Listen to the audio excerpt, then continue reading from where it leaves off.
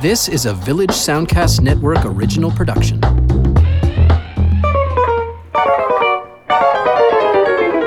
Hi, and welcome to Lends Me Your Ears, the podcast that looks at new films playing in the theaters and some older goodies that might be tangentially related to them. My name is Stephen Cook. I'm an arts writer for localexpress.ca here in Halifax. And I'm Karsten Knox. I'm a film writer and blogger at Flaw in the Iris, which is at the halifaxbloggers.ca.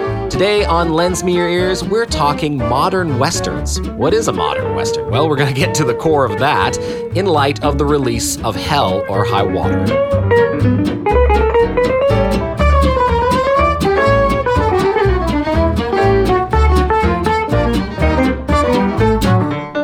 So today's show is going to be kind of broad-ranging, and open-ranging. Open-ranging is the movie we're going to talk about in a bit. But the idea of movies that aren't necessarily westerns in terms of genre, but western-ish in terms of setting, because there's a new film that's now in theaters. If you're lucky, you can see it in the theater when you hear this, and if not, catch it on some other platform or format. But it's called Hell or High Water, and it's kind of a throwback to 70s crime caper films, but also has elements of the classic Hollywood Western thrown in there as well, with a dogged sheriff on the track of a couple of wily outlaws, and a bit of a social message thrown in there as well. But this is it's nothing new really to see these kinds of films. But this film has a certain newish energy about it. It's got some hot young actors in the form of Ben Foster and Chris Pine, and a good old reliable Jeff Bridges as the sheriff in question. And the film it kind of opened slowly and now is kind of gaining some momentum. I went to a matinee screening of it yesterday, and there's actually a pretty good crowd turning out for it. So this is a film that's kind of earning its keep via word of mouth for the most part. It hasn't had a big splashy promo for its release or anything like that, but I think people appreciate the kind of old-fashioned storytelling smarts of this movie and the kind of adrenaline and propulsion with which it tells its story of two guys trying to raise enough money to save the family farm. Yeah, and I think what people are getting from it, besides just really great script and a great dialogue, and it's confidently directed by David Mackenzie, a filmmaker whose work I didn't really know previous to this, but it's also scripted by Taylor Sheridan, an actor-screenwriter who penned last year's Tex-Mex thriller Sicario. So this guy is definitely a serious talent. And the film is, this gives us a chance to sort of get to the point of what a modern Western is, or Western-ish.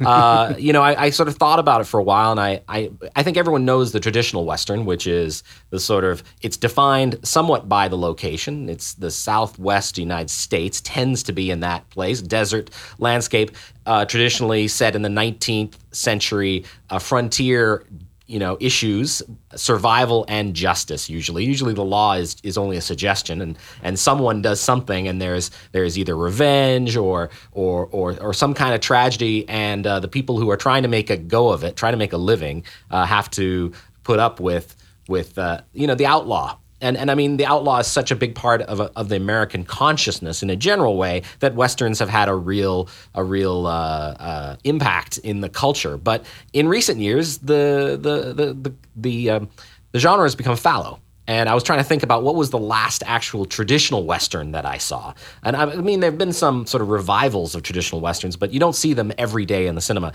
The last one, I think The Unforgiven, Clint Eastwood's film, kind of put the end. Well, it was kind of the end of an era for some, I think partly because it was such a turnaround for him after having made a living making films wherein he used his guns to mete out a certain kind of justice. This was a movie that showed the consequences of the kind of violence that his characters had used for years, and as a result, it felt kind of like a realization and a more maturing, which I think is part of the reason why he won a boatload of Oscars.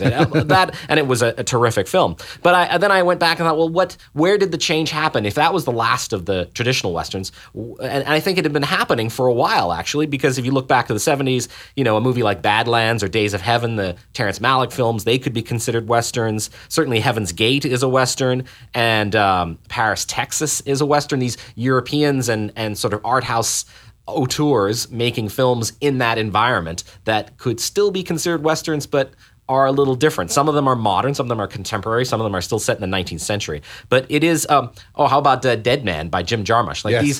these are very odd films that could potentially be Westerns, but use some of that element, and then they use other genres as well. More recently, there have been comedic Westerns, A Million Ways to Die in the West, which was not very well received. No, let's stick with Blazing Saddles for comedic Western. Yeah. But it seems like every director wants to kind of put their stamp on that setting and in that landscape and on that genre and in one way or another. Obviously, Quentin Tarantino's last two films could technically be qualified as Westerns. I mean, Django is kind of taken from the spaghetti Western format, takes it to grisly new heights, and obviously there's the whole Southern slave era aspect of it as well, which is more of a Southern than a Western, but it has, there's lots of Western tropes scattered throughout the film as well. And of course, The Hateful Eight is essentially an homage to a snowbound Western called Day of the Outlaw, which takes place in a wintry town in the mountains and has kind of a similar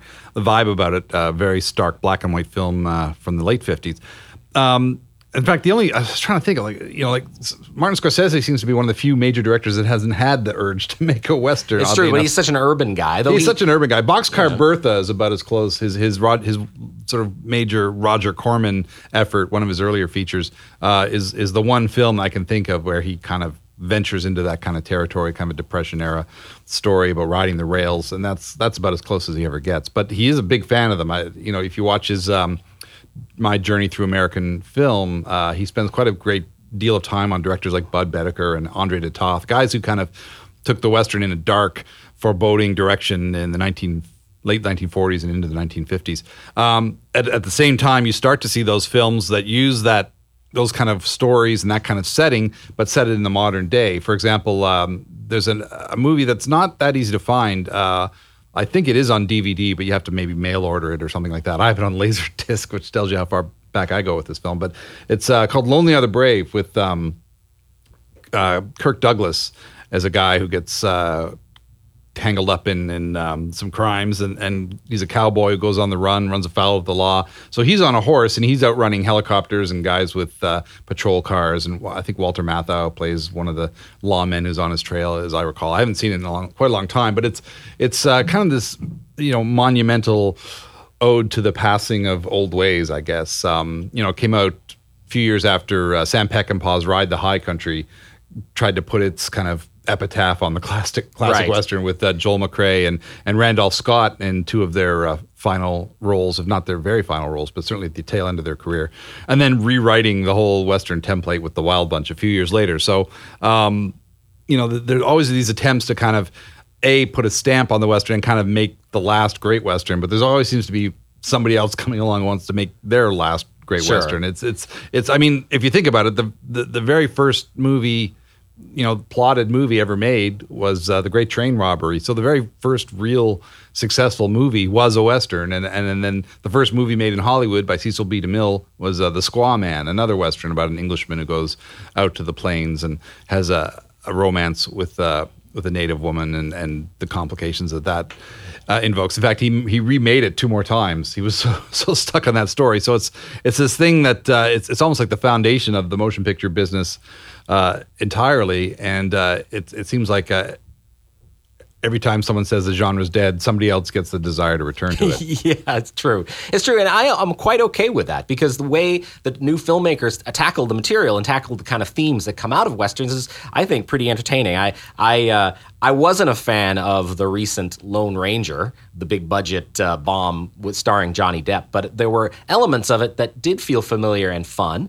And then, of course, there's the post-apocalyptic sci-fi Western, which we've seen in films like Outland, The Book of Eli with Denzel Washington. That's a film, actually, that I did enjoy. Even last year's Mad Max Fury Road, though, I think less that than the original 3. Those felt more like Westerns from the 80s than last year's certainly version. The second one. Yeah. Instead of herding the cattle, they've got to get those fuel trucks That's right. on the road. So it's, just substitute cattle for gas. Yeah, and the Michael Crichton film Westworld, which of course is being remade as an HBO series coming up this fall, and then a film I saw last year that I really liked called Z for Zachariah, or Zed for Zachariah, which was basically a three-hander, 3 characters trying to survive the nuclear wasteland in this kind of perfect valley, but feels very much like a Western. There's very little technology, and they're kind of stuck in this place, and they're kind of dealing with their feelings of faith versus science, and it's a pretty fine film as well, and it's a loosely a Western, but not to be confused with Zachariah, which is the one from the early 70s. No, exactly. Not to be confused with there's that. a lot more people, and there's a lot more than 3 people in that one. Yeah. That's a confused mess, but worth a look if you want to see like sort of the hippie generation's take on the Western with There you go. Music by Country Joe and the Fish, and a script by the guys from Firesign Theater, I believe, who contributed to that. So it's kind of a mess, but it's uniquely of its time, that's for sure. I didn't even realize that they shared at least part of a title. My feeling is that this is very different. Back to Hell or High Water. The one film that I guess probably because of the Jeff Bridges casting, but the film that it reminded me a lot of in some ways is Thunderbolt and Lightfoot, a film that we discussed during our Clint Eastwood podcast, wherein 25-year-old Jeff Bridges joined Clint Eastwood as a pair of bank robbers in rural Montana. And then 42 years later, we've got Bridges here on the other side of the law. Here he's playing this very set in his ways, almost at retirement cop who is racist and bigoted, and working with a partner who is part Mexican and part Native American, and doesn't hesitate to put him down, in a casual sort of maybe comedic way, but really in a kind of unpleasant way. And then all the while they're chasing these brothers, played, as you mentioned, by Pine and Foster, who have, in a very 2016 take on a Western theme, are trying to, save, as you said, save the farm that their mother ran and owned for years, because the bank is about to foreclose on it, in a story that a lot of Americans have gone through since the financial collapse of 2008.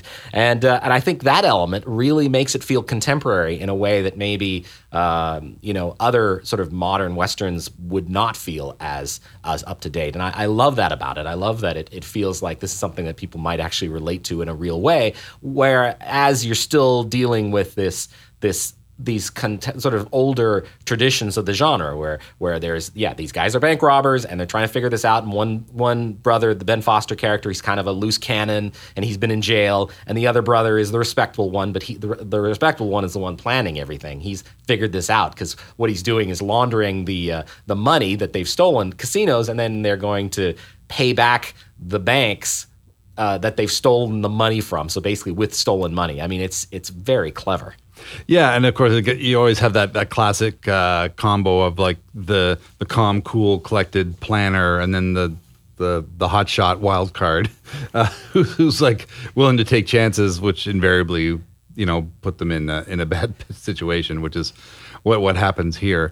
At some point, cattle barons were the bad guys, and then they were replaced by oil barons at some point in the course of movie history. And I really like that this film, is able to kind of deftly focus on the economic status of people in rural Texas. You see all the fast credit, easy loan billboards, and the oil refineries that look like they're about to topple over, and there's still hope of maybe finding some gold in the ground, some black gold, but it's a dream that's quickly dissipating, and people are kind of living on the edge everywhere you go. It was actually, I think, filmed in New Mexico but set in Texas, but I think the landscape's similar enough, and there is enough of that industry there as well that they can sort of tie it all in. But those open roads and those big prairie skies, I just never get tired of seeing those on the big screen.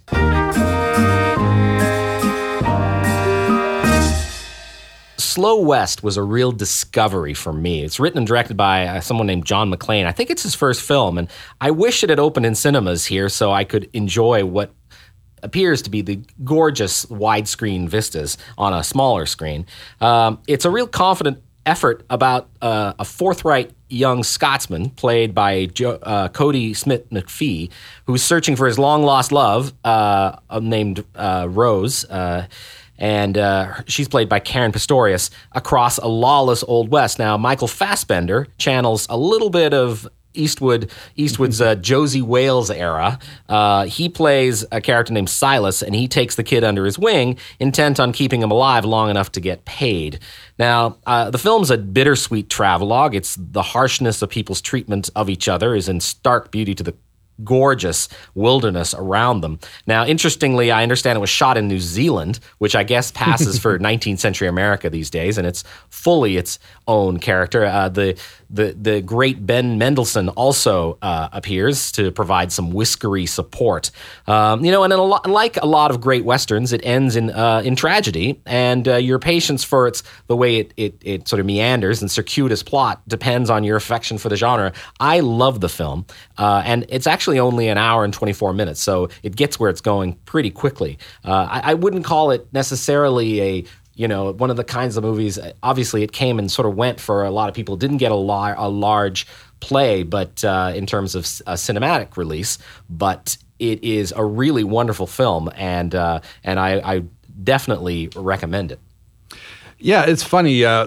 Brevity is the soul of a lot of classic westerns. Eventually, you get into these epics like The Big Country and The Good, the Bad, and the Ugly, and a lot of these kind of later westerns, Once Upon a Time in the West and The Hallelujah Trail, all these films, surpassing the 2-hour mark.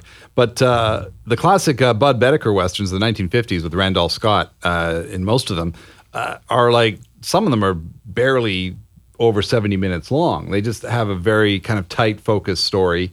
And they devote a lot of time to character, and the plot is fairly minimal. It's just kind of a clothes peg to hang some of these sort of Western archetype characters on. And it's nice to see a film that returns to that. A film we'll talk about later, Meek's Cutoff, also does that with refreshing brevity compared to another film.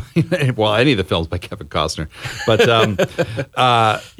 that's something to be said, that you can establish this visual presence on the screen and these characters in the storyline, and still wrap it up in a very brisk kind of almost like a short story length of time. But that seems to be a lost art with a lot of filmmakers these days. Yeah, it's true. And it's funny you mentioned the Kevin Costner. I purposely avoided talking too much about his films from the 90s, where he was sort of well-known and an Oscar-winning filmmaker and actor and star. He had it all going for him. And he made Dances with Wolves, which was beloved, not by me, but by lots of people. And because part of the fact was it just went on and on and on in a way that I didn't feel it was super engaging. But there was also Wyatt Earp, which was also very long, and I much preferred Tombstone. And then he made Waterworld, which is kind of a Western, an apocalyptic Western on the water, but it's Western-esque. Mm-hmm. The Postman. And then eventually Open Range, which I haven't seen, but you've seen it. What did you make of Open Range? Well, I quite enjoyed Open Range. It was one of those films where there was a lot went into it. I think Costner sunk a lot of his own money into the film, and I think it eventually did okay. But it didn't get a wide theatrical distribution. It got some fairly glowing reviews and some fairly middling reviews. It was all shot in Alberta. Maybe that's why I heard so much about it, because they were doing so much work in Canada and the prairies, and they sure make it look good. But it's a very traditional Western. It's I wouldn't put it on the same level as some of the films it aspires to be. If you think of things like The Man from Laramie, the Anthony Mann film, which is my favorite Jimmy Stewart Western, or Delmer Davis's Jubal, which has been given the Criterion treatment, thankfully, lifting it out of obscurity. Great widescreen Western with, I think, Glenn Ford. It's kind of going for that almost operatic kind of feel, but those films do it in such a direct and driven way. And of course, Open Range, it's the shortest of the Kevin Costner films. It's 2 hours and 20 minutes, I think, or something like that, and that's short for him. And it has that kind of elegiac feel, but then once it gets into the second half, it starts to ratchet up the tension between the Open Range cattle herders, which are Costner and Robert Duvall, and the evil rancher, played by Michael Gambon, who of course is always great. And the nice thing about it doesn't Michael Gambon shows up early in the film, kind of announces his presence, and then you're just left waiting for him to show up again and then kind of, bring this overwhelming evil back to the screen, and they make you wait for it and utilize that well. They don't overplay it at all. And I like the film a lot more than I thought I was going to, because again, like you, I find Costner can be a little ponderous and a little preachy, and there are elements of the film that are, well, they don't verge on cliche. They are cliche. At one point, somebody actually says, like, let's, why don't you rustle up some grub, and and stuff about women, man needs a woman to keep himself grounded, and all. There's some lines of dialogue that are just a little bit on the clunky side, and then there are other moments that apparently were purely improvised. According to what I read, that actually do have that kind of ring of authenticity. So it kind of there are some drawbacks to the film, and in fact, it sounds like kind of a halfway recommendation, but it's a truly great role for Robert Duvall as basically the boss. He's just, everyone just calls him boss of this cattle drive, and he's definitely in that echelon of actors you could watch read the phone book, to use a cliche. Pretty much, yeah. To use a cliche, and Costner pretty much made the film so he could work with them. Like when there was a chance that maybe Duvall couldn't do the film, he thought about just pulling out of the whole thing altogether. And in fact, Costner bills Duvall above himself. Well, that's pretty in the great, film, actually. and and I guess he didn't tell Duvall until like the premiere or whatever, and apparently Robert Duvall was kind of emotionally touched by that. It's a small thing, but it's just like credit where credit is due, I guess. And again, it was almost like a gift to this fabulous actor, and he certainly makes the most of it with a really, just one of those lived in, like worn shoe leather kind of performances, and that's really, playing the old pro cattle driver, Duvall just makes you think he is that guy, and that's, which has of course been his strength through a long career, but even at this stage in his career, he doesn't show any sign of phoning it in at all. And there's some other nice aspects about it. Great supporting cast. Michael Jeter gives his last performance prior to his premature death at the age of 50. He plays the blacksmith livery stable attendant, and he has a nice role throughout the film. And then he died shortly after the film came out. So he's an actor, one of those character actors that I don't feel gets enough credit. I always think of him in The Fisher King. He's a great role in that. And here he's spry and energetic, and you don't think he's about to pass off this mortal coil at any point. But he's certainly one of the joys in this film, as well as Maritimer Kim Coates, or sorry, not Maritimer because he's from Newfoundland. Atlantic Canadian actor Kim Coates shows up, and he was also in Waterworld, so he gets to be killed by Kevin Costner in 2 different films. Well, that's a claim to fame right there. Yeah, right there. So again, it is a very traditional Western. It's not trying to bring a new form of filmmaking to the genre or anything like that, but it is, it is very well made. It's gorgeous to look at, and Costner pulls himself from that kind of ponderous brink that he sometimes, with something like The Postman, which was 3 hours long or something like that. He reins himself in literally in this film, and it's and plays a guy with a past who's got a dark side to him that is only kind of slowly revealed, and manages to step outside his own comfort zone a little bit, which is nice to see. Mm-hmm.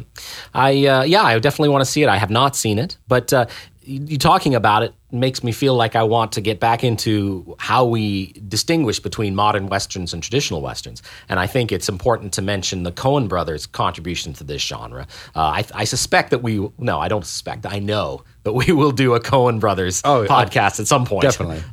But in relation to this particular conversation, it's worth mentioning that their first film was Blood Simple, which was a noir, but also set in the West. It has Western elements. Men with 10-gallon hats, right? And Emmett Walsh. It's very Texan. Yeah. So there's that. Raising Arizona has Western elements, but in my mind, the two biggest Westerns would be True Grit, the remake of the. Well, I guess it's a another version of an adaptation of the book, yes. As opposed to a remake of the John Wayne film. And then No Country for Old Men, their Academy Award-winning film, which feels like the quintessential modern Western. It has this very sort of gloomy and intense and dark outlook towards life, and basically saying that there is. I think the point of the film, to some degree, is that there is evil out there. It's coming for you. It's there. You just have to live with it. Just how you respond to it is makes our measure. And it's an incredible film, and it feels very modern. It's set in the modern day. And then they go ahead and do True Grit, which couldn't feel more traditional. Like there's something about it, again, Jeff Bridges once again playing a grizzled old a guy who's hired by this girl to avenge her family, and it is but it's a total charmer. It's a wonderful film to watch. But I just think it's interesting that the Coens, and again, this is a conversation for another time, but the Coens can turn on a dime and do something that feels so contemporary by using old genre tropes, but also do something that feels very much like it would fit into the traditional genre. Yeah, they get to play both sides of the coin. And of course, there's a lot of coin flipping in No Country for Old Men, which yeah, I guess sort of underlines kind of the banality of evil and also the randomness of it. You get those kind of characters in the classic westerns. You get some real baddies, but nothing quite on that scale. I mean, I don't think anybody was prepared for that kind of Anton Chigurh. Yeah. Was just a career-making role, and I can't wait to revisit that film in particular. I'm reminded of another film that like No Country for Old Men, which I saw recently, which is kind of like a Western setting, but it's a modern-ish tale. I think it's set in the 50s, early 50s, and based on a classic pulp fiction novel by Jim Thompson. It's called The Killer Inside Me. It's about a sheriff who's Casey Affleck. Casey Affleck, who's basically a psychopath, and just gets deeper and deeper into murder and lying, and for no real personal gain. He just he's a sadist, and just kind of likes inflicting pain on people, including the women in his life, which he ostensibly loves. This had previously been a film with Stacy Keach in the 70s, which I think at the time, when you look back at it, maybe it didn't go far enough given the restrictions of the time. Although Keach is fine in the film, but it also suffers from not having had a proper release in its proper format and all that kind of thing. I think I saw a really bad videotape of it years and years ago. So I think a revisiting of this story was in order. I don't know that this version, directed by Michael Winterbottom, a director who is often quite good and sometimes not so good, but in this case, I was fascinated to see the story get retold. I think they went a bit overboard with the violence, primarily against the female characters. They really go to town with it, at least in the version I saw. Maybe it was an uncut version or something like that. But, they're literally transcribing what's in the book, which probably wasn't necessary. Casey Affleck is fine just because he has that placid veneer. He can look very sweet. With this, but, but while kind of communicating this menacing undercurrents. I mean, you think about the assassination of Jesse James by the coward Robert Ford, where he played Robert Ford, and he's quite good in that as well. Yeah, that is a terrific Western. I don't know exactly where that fits on the spectrum of modern and traditional, because it has traditional elements, but it also has this incredible visual sort of art house aesthetic that makes it feel like no other film. Yeah, it's actually of Westerns the last 20 years, I'd say that's maybe my favorite. Yeah, no, it's a standout film just on all levels, and certainly one of Brad Pitt's best performances. Mm-hmm. But Killer Inside Me is worth a look. It's not that hard to find on disc. I don't know what other platforms you can find it on. But Casey Affleck is great. Kate Hudson is pretty good as one of the women that he loves, kind of the good girl. And the bad girl, played by Jessica Alba, is a woeful piece of miscasting. You think so, eh? But it has it's like the same, it's almost like it's the same setting as Hell or High Water. It feels like it could be the same town, only, 60 years in the past. And, now we're seeing the crumbled, decayed version of it in this film, in Hell or High Water, and we're seeing kind of the boom years of the oil boom and the construction boom, which is personified by Ned Beatty, who plays like the town land baron kind of thing, the kind of the developer who's kind of making this central city, they call it in the film, and I guess in the book. And he's great because you don't see Ned Beatty, and he's kind of retired, semi-retired, like Robert Duvall and the permanently retired Gene Hackman. But speaking of Unforgiven, but it's a little unfocused, and there's some Bill Pullman appears out of nowhere towards the end of the film, almost as kind of like a Deus Ex Machina character, just because I guess maybe they figured, we can get Bill Pullman, let's just throw him into the movie. And Jessica Alba just completely feels out of place. She doesn't feel like she fits the decade or the period at all, which is, I thought, that's one mistake they could have maybe corrected with a better actress. Yeah, I don't remember her being as bad as you do, but she has been certainly not great in other things. Yeah, maybe, and she's been fine in other things, but maybe, she just feels like the wrong person for the part. Fair enough. I think the one thing about the film that stayed with me after I saw it was that violence, especially the violence towards women in the film. And then the question of violence on film certainly is something that I think the film challenges you to keep watching. I felt like looking away a lot of times, but then I think, so much of violence these days is, it's made palatable by not showing the consequences or not showing the actual deed, and in this you can't, it's right there, and it's very uncomfortable, it's very unpleasant, and maybe that could be argued that it's exploitative, but maybe it's doing us a service, culturally speaking, because it's forcing us to come to grips with what that's actually like. I don't know. Maybe that's giving too much credit to this film, which I did happen to like watching it. I'm glad I saw it. Certainly, I appreciate the sort of noirish aspect being brought into the Western, the sort of crime drama. I don't know if you would call it a serial killer drama, but certainly it's of that ilk too, as well as being a Western. So yeah, it's definitely a problematic film, but an interesting one. Well, Carson, I guess you have a couple of films featuring an actor who these days seems to personify the Western. I mean, he's a Texan by birth, and just seems to be more at home on a horse than just about anybody in the movies these days. It's true. And we mentioned him in No Country for Old Men, and that is Tommy Lee Jones, who's getting, he's kind of this, he has this image, this persona of this sort of like humorless guy, but he actually done comedies and he's been great in them. So clearly he has some sense. He's also a filmmaker himself. He directs feature films that don't tend to get a lot of attention, but they are really well done. He's a talented filmmaker. In 2005, he made The Three Burials of Melquiades Estrada, which is set in the West, but in the contemporary day, and it's about a Mexican illegal immigrant who's working in Texas, and he gets killed by a border patrol officer, and then he quickly buries the body, and he doesn't talk about it, but the body is found and then reburied by the local sheriff's office.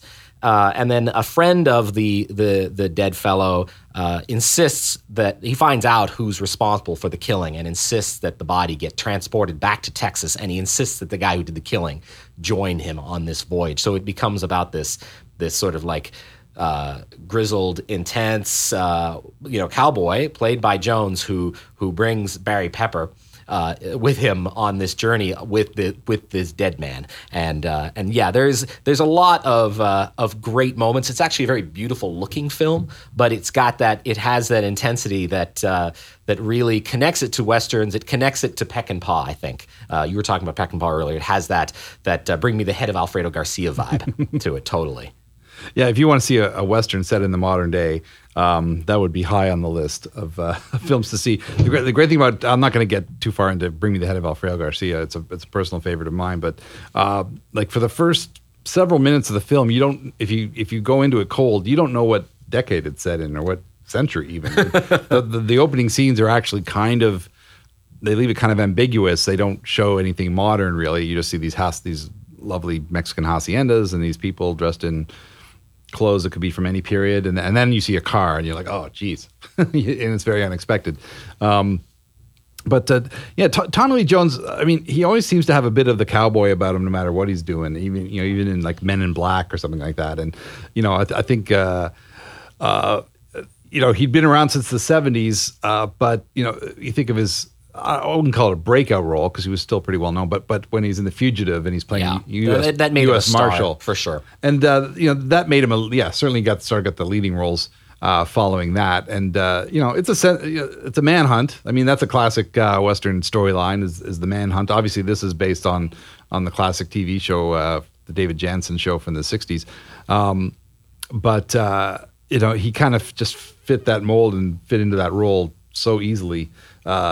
He's certainly a gifted actor, and I'm sure he does put the work in to make those roles his own. But at the same time, he just has this way of settling into these characters that he chooses for himself. It's true. I've been a longtime fan of his. In fact, in the 80s, he was in a movie that I watched when I was a kid, or late 70s, early 80s, called This Park Is Mine, where he played a guy who basically barricaded, I think a Vietnam vet who barricaded himself in Central Park, and anyone who came in got killed or caught in traps and stuff. It was kind of like a First Blood kind of movie. Yeah, I was going to say, like early Rambo. Yeah, and it's great, and it's almost impossible to find now. But if you're listening to this and you want to see something really interesting with a young Tommy Lee Jones, This Park Is Mine or The Park Is Mine, I think it might be entitled, is the thing to go for. But yeah, in more recent times, he's really done the Western thing. Even in The Valley of Ella, which was a sort of a post-Iraq drama, had Western elements. And more recently, I think maybe his most recent film as a director is The Homesman,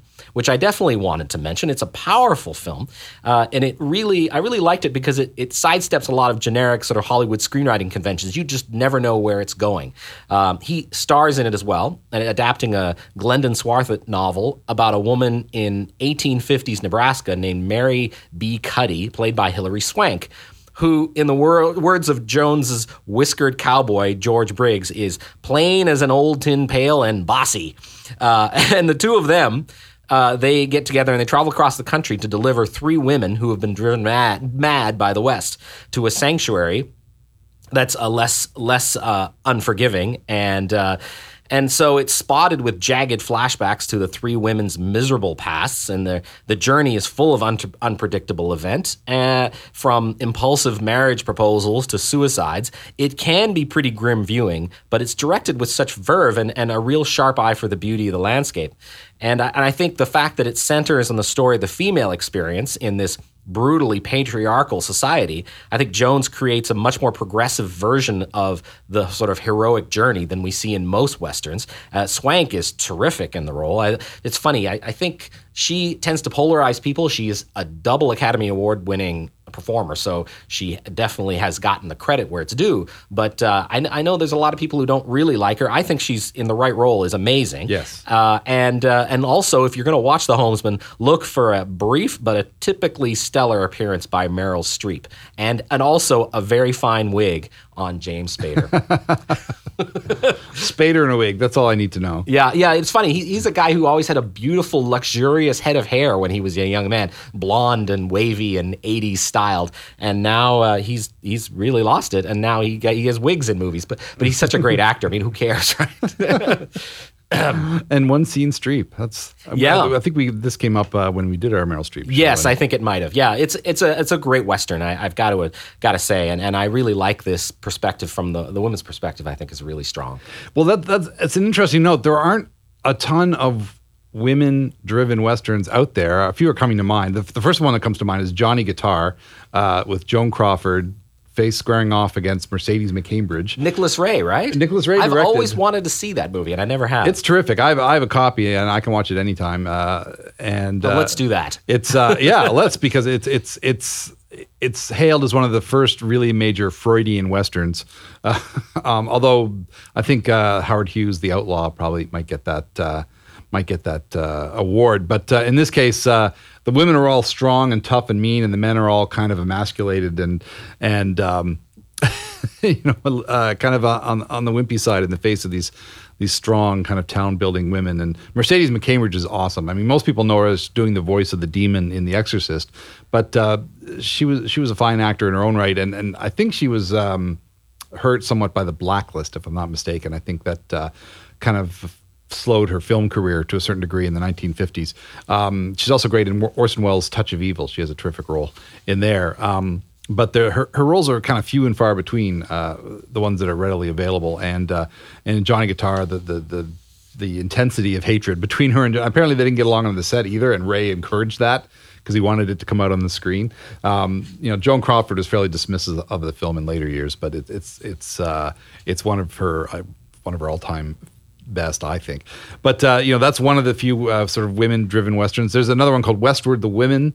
I think a late 50s offering from William Wyler that's quite good, where a bunch of pioneer women have to kind of fend for themselves, trying to get back to a civilized outpost.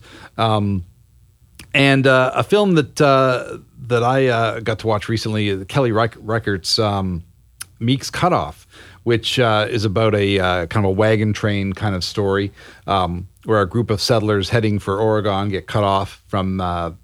They take a shortcut, as it were. The Meek's Cutoff of the title, and the Meek of the title is a kind of a wild frontiersman played by Bruce Greenwood of all people, and giving a more extreme performance than you'd expect from Bruce Greenwood. Right. And he's very good, actually. He's got, when he first comes out of a tent with the shaggy hair and this long beard, and you're just kind of like, whoa. But he completely delivers on this character. He doesn't quite go into like, Fuzzy Bates territory with the bitches, but he's close. And he insists that he knows this other way to get to Oregon faster, and of course it turns out not to be the case. His stories and his knowledge leave a lot to be desired. He's full of more confidence than actual intelligence. But and so we've got the men of this wagon train, including Paul Dano in an early role, and the women who are kind of led by Michelle Williams. It becomes into a bit of a battle of the wills between the two sides as to what to do. Like at some point, it becomes less about getting to Oregon and just finding some place that has some drinkable water, because they're running awfully low. You see them marching across salt flats, and they see the barrel getting progressively lower. But it's done in a very naturalistic style. It's very, very down to earth, and they're obviously taking a few cues from, I think, Terrence Malick, in that there's a focus on landscape and there's a bird. One of the women has a canary with her, and who gets progressively sicker, of course, due to the lack of water. But the dialogue is used sparingly. It's about people's kind of postures and that they kind of communicate their inner thoughts and feelings. And I really, really got wrapped up in this film. It's short. It's like just over an hour and a half, I think. And and the conflict just kind of gets amped up as they get more and more lost, and the landscape becomes less and less familiar. And then suddenly, I guess for the third act, if you want to call it that, they throw a Native American into the mix who's kind of been following them, and they don't know his motives. There's a language barrier, obviously. It's not an old Hollywood movie. Nobody understands. And they try to communicate via signals and drawings and all kinds of things, and there's all these crossed mixed messages, as you would expect, and which just adds to the naturalistic feel. Like, things unfold in a way that feels like it probably did for a lot of people back in the day. And the language is appropriately archaic without being too unfamiliar. I don't think they're going quite for the witch level of authenticity in terms of the language, but nobody says nobody utters any Western cliches or phrases that clunk on the ground, because they're just not, they don't have that antiquity about them, or they don't feel too, or they feel too modern, or what have you. So and the performances are uniformly pretty strong. Michelle Williams has worked with Reichert before, I believe, and actually Kelly Reichert has a new film coming out. It's a modern day film about a group of women in a small town and their relationships, which I think opens in other cities this month sometime. So I'm hoping that makes it here as well. But the focus of a lot of her films is man versus the elements. Old Joy is with Bonnie Prince Billy is one of her earlier films that has that theme kind of strung throughout it. And this is kind of along the same lines, but with a much broader landscape and a much bigger threat in a lot of ways. And it's on Netflix. I really enjoyed and got into this film, and I highly recommend it. Yeah, it's I've wanted to see it. I've actually liked the filmmaker's work. The film I saw her was Wendy and Lucy. Was one of her films with Michelle Williams, where Williams plays a woman who comes sort of she's a bit of a nomad who wanders into this town in the Pacific Northwest and promptly loses her dog. And then the film mostly becomes about her trying to find the dog in the town. And she's not treated super well, but she's also someone who makes some really bad decisions. And it really makes your skin, you cringe at some of the decisions she makes. But yeah, it's that sort of naturalism is, I think, an element of her directorial style. And when thinking about naturalism, I had to in Westerns, I think it's important that we at least mentioned The Revenant, given what attention that film got last year. And I mean, it is a Western. It's set in Alberta. It's a northern maybe, but it has all those elements. It's the frontier and the lawlessness and the desperation and revenge. It's not a film that I loved. I was impressed by it technically, but I didn't really feel it, and it amounted to much, partly because I found DiCaprio to be mostly unappealing in his role. I know he won the Academy Award for his performance, so a lot of people would disagree with me, but I was much more on the Tom Hardy side in that film because he was funny and he was crazy, and I really sort of enjoyed him in the final kind of face-off mano a mano out in the snow. I can't really say I knew who to cheer for,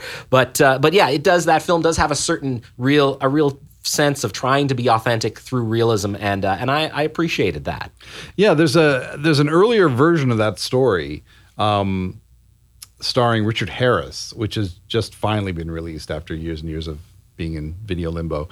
And now I can't remember the name of that version of the film, but it's like I think it's just called Man of the Wilderness. Actually, I think that's the title. And I think Warner Archive have put it out, so you have to go online to find it. You won't find it in a store, but. Clearly this is a story that someone felt was worth retelling with a modern viewpoint. Yeah, because it's based on a true story. And techniques, yeah. So I was quite taken with the film, but again, mostly for the setting, the cinematography. I think a lot of it was more about that than necessarily DiCaprio in the main role. And Hardy, of course, is always worth a watch. Yeah, absolutely. Now, I feel like we are running out of time. We should wrap up here with just a couple more films that might be worth mentioning. And the two on my list, you might have others, Stephen, but on my list are two Westerns made by not made in the West or even by Americans. And so I thought it was good to offer a few international interpretations of the Western. The first is called The Salvation, which feels a bit like a spaghetti Western, but it's been shot in South Africa by Danes. So this collection of international voices, I think, is what I liked most about it. I'm half Danish, so anything that a Danish filmmaker is going to do, I think I'm going to pay attention to. But this is really fun. It's Anders Thomas Jensen, who he co-wrote the thing, and he co-scripted a number of Suzanne Bier's best films, as well as Lona Scherfig's Wilbur Wants to Kill Himself. And in this film, in The Salvation, Mads Mikkelsen is a Danish soldier who heads to America to make a fresh start, and he goes with his brother, and he spends years basically trying to make a go of it, eventually sending for his wife and son. But upon their arrival, they are murdered, and then the film becomes a revenge drama. And the revenge he takes upon the murderer's gang, led by Henry Delarue, played by Jeffrey Dean Morgan. Nice. Yeah. Now he's been terrorizing the local town on behalf of oil interests who want to buy up all the property. And in his camp, Delarue is holding captive a woman named Princess, played by Ava Green. And, she is usually the best thing in many movies that she's in. And this is the case here. She's terrific in this film. Her character is mute. And this is, in fact, a Casino Royale reunion, her and Mads Mikkelsen. But as if you didn't have enough reason to watch it, it's a really fun straight ahead Western. It's violent. It's a revenge Western. The shot in South Africa, I think, makes it, by Scandinavians, I think just makes it that much more interesting. And it's really Mickelson's picture. Green is great in it, but Mikkelsen has one of the great scowls in cinema, and he is utilized menacingly and frequently here. So for that, I would definitely recommend it. Do you have anything else on your list? I think I've got through my films, but The Salvation is a film I've been chopping at the bit, using a Western cliche, to see. And the opportunity has not come about where I've either come across a copy or found it elsewhere. But just that cast alone. I mean, Jeffrey Dean Morgan is a guy that I feel has been underutilized. I mean, he was the best thing in The Watchmen for sure. And anything else I've seen him in, he's been fantastic. But he's one of those guys that seems to work below the radar somehow. He does. He's. I think the fact he was on television the last couple seasons of The Good Wife, which is a very popular show, and I think if that kind of helped establish his sort of stardom with a certain audience in thanks to, I mean, that is a hugely popular show.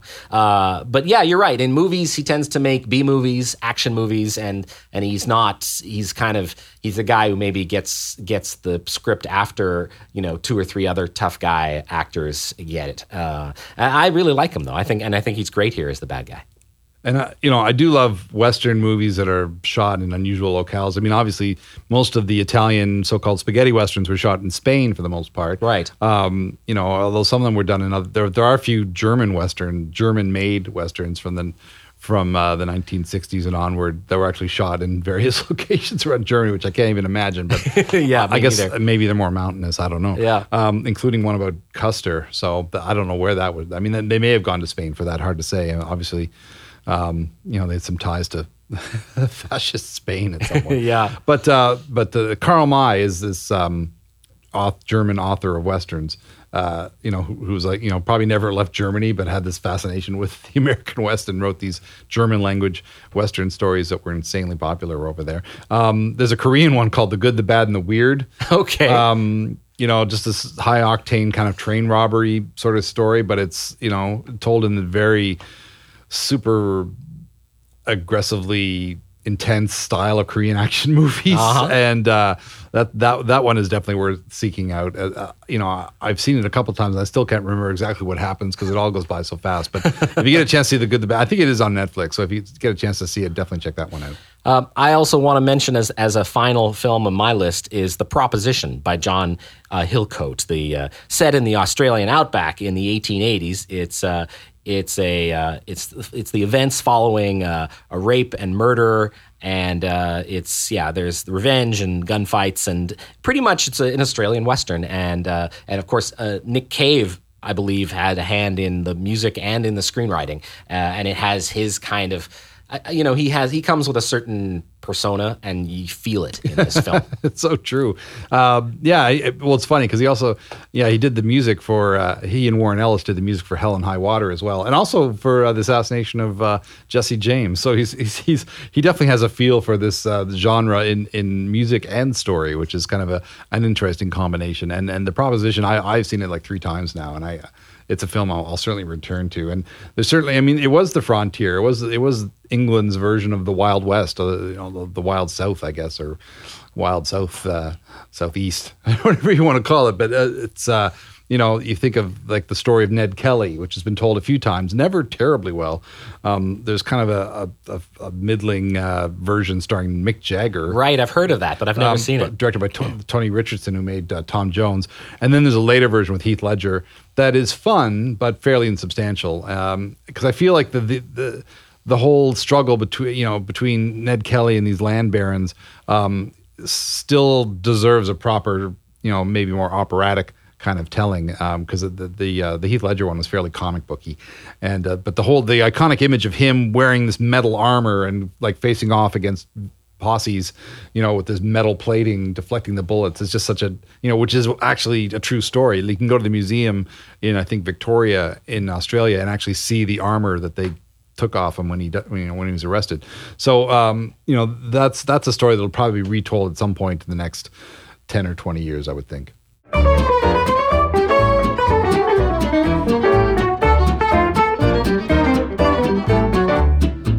Well, that wraps up our look at modern day Westerns or movies that are Western-ish. My name is Stephen Cook.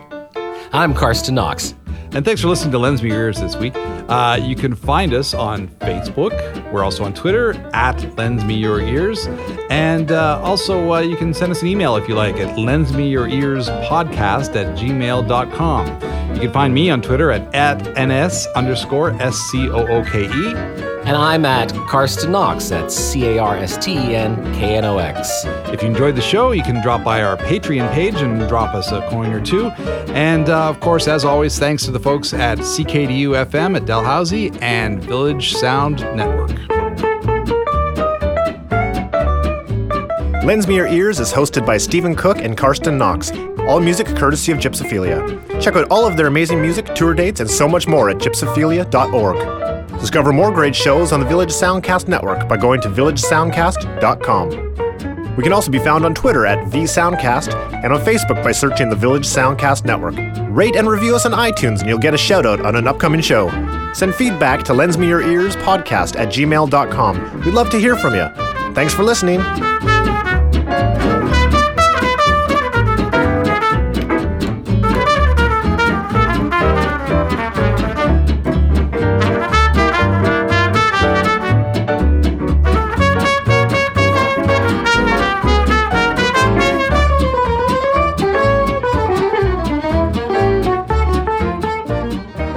This was a Village Soundcast Network original production.